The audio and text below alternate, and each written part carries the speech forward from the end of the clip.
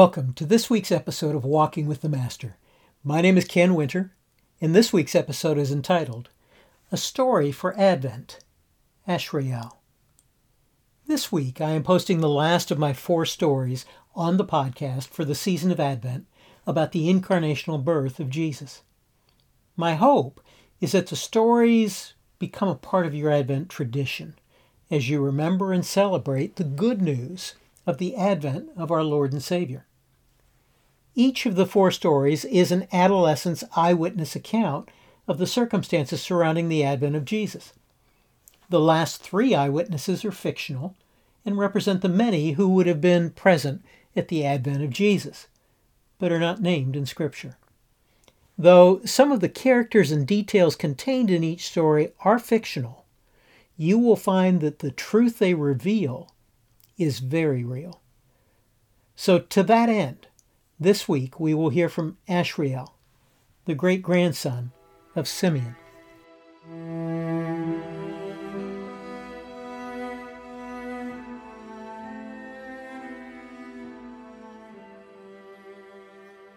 My name is Ashriel, and I am 10 years old. But in just a few weeks my birthday will take place and I will be 11. I live in the city of Jerusalem. Have you ever heard of Hanukkah? It is a special time when Jewish people like me celebrate our past. A long time ago, a brave priest named Judas told our people not to obey our evil ruler. Our ruler did not want us to believe in God. He did evil things in the temple where we prayed. Our people revolted against him and defeated him. For the first time in many, many years, our people were not being told what to do by a ruler from another country. Judas made our temple like new again. There were special lamps in the temple that used oil to make light, but not just any oil could be used. The oil had to be pure, and it took 8 days to make. When the lamps were lit the first time, there was just enough oil for them to burn for only 1 day. But somehow, these lamps stayed lit for 8 days until the new oil was ready. My people believe God made this happen. So every year we remember those 8 days with a holiday called Hanukkah. My great-grandfather Simeon is a priest. I call him Papa. He is 113 years old. Every day he goes to the temple. God gave him a promise a long time ago, and he knows God always keeps his promise. When he was 16 years old, Papa was at the temple praying during Hanukkah. By that time, my people were again no longer free. The Roman emperor was telling us what to do. Papa prayed and asked God to help us be free again so we could pray and honor him. As Papa prayed, he heard a voice tell him, "Simeon, you will not die until you have seen my son. Watch for him and wait for him." Every day since then, for many years, Papa has gone to the temple to watch for the Son of God. I now go to the temple with him to help him walk because he is so old and needs my help. Papa says that God chose for me to be born during Hanukkah for a special reason. God was reminding Papa that he would keep the promise he had made during Hanukkah a long time ago. That's why Papa asked my parents to name me Ashriel. My name means God's promise. Most every day he tells me, today could be the day we see him. Even though it has been almost 100 years since God gave him that promise, Papa believes it as much today as he did when he was 16. This morning, soon after we arrived at the temple, Papa saw a young man and woman with an infant. The man was gently taking care of the young mother and the baby in her arms. We watched the man buy 2 birds called doves from a shop near the temple. He then gave the doves and some money to the priest as an offering. Papa told me the baby must be a boy. He could tell from the offering the man gave that the baby was 40 days old and was a firstborn son. Over the years, Papa had seen many parents with baby boys give a gift just like this one, and every time he thought it might be God's son. But this time was different. Papa seemed to be really happy. He told me to help him walk over to the baby. He said his heart was beating extra fast. Papa asked the parents if he could see their child.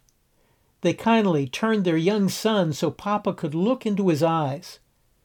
Tears began to stream down my great-grandfather's cheeks. He turned to the baby's mother and said, "This child of yours will cause many people in Israel to fall and others to stand. The child will be like a warning sign. Many people will reject him, and you, young mother, will suffer as though you had been stabbed by a dagger. But all this will show what is really in the hearts of the people." She didn't say a word, but simply nodded at Papa. She was so kind, I could see why God chose her to be the mother of his son. When Papa reached to pick up the baby, she willingly handed the tiny boy to him. The baby didn't make a sound as Papa held him. My great-grandfather looked up at heaven and said, "Lord, I am your servant, and now I can die in peace, because you have kept your promise to me. With my own eyes I have seen what you have done to save your people." Papa gave the baby back to his mother and thanked God for her and the father. We stood there watching as the mother and father walked away with their child. "These people have no idea what just happened," Papa said, as he pointed to the other people in the temple. "They don't know they have been in the same room with the Son of God. They came here to worship God, and he has been right here with them, but they did not see him. And sadly, when he appears before them again, more than likely, they still will not recognize him." I quietly thanked God for keeping his promise to my great-grandfather. Then I thanked him for keeping his promise to all of us. His promised son had come, and he had allowed me to see him too. And I knew this wouldn't be the last time I would see him.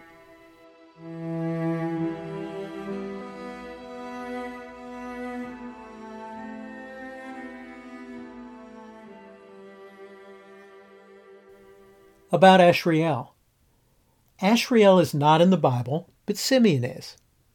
Simeon was old, though we do not know his exact age. But he probably needed someone to help him walk around the temple. That person would likely have been a young family member. So that person would have heard Simeon's prayer of praise over Jesus.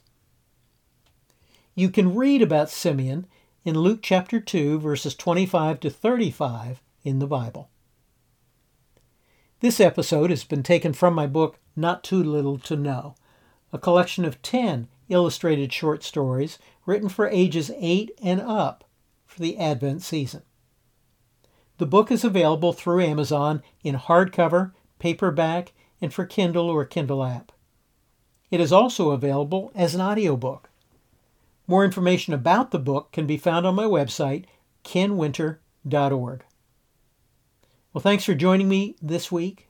I pray you and yours have a most blessed Christmas, and I hope you'll join me again next week, as together we walk with the Master.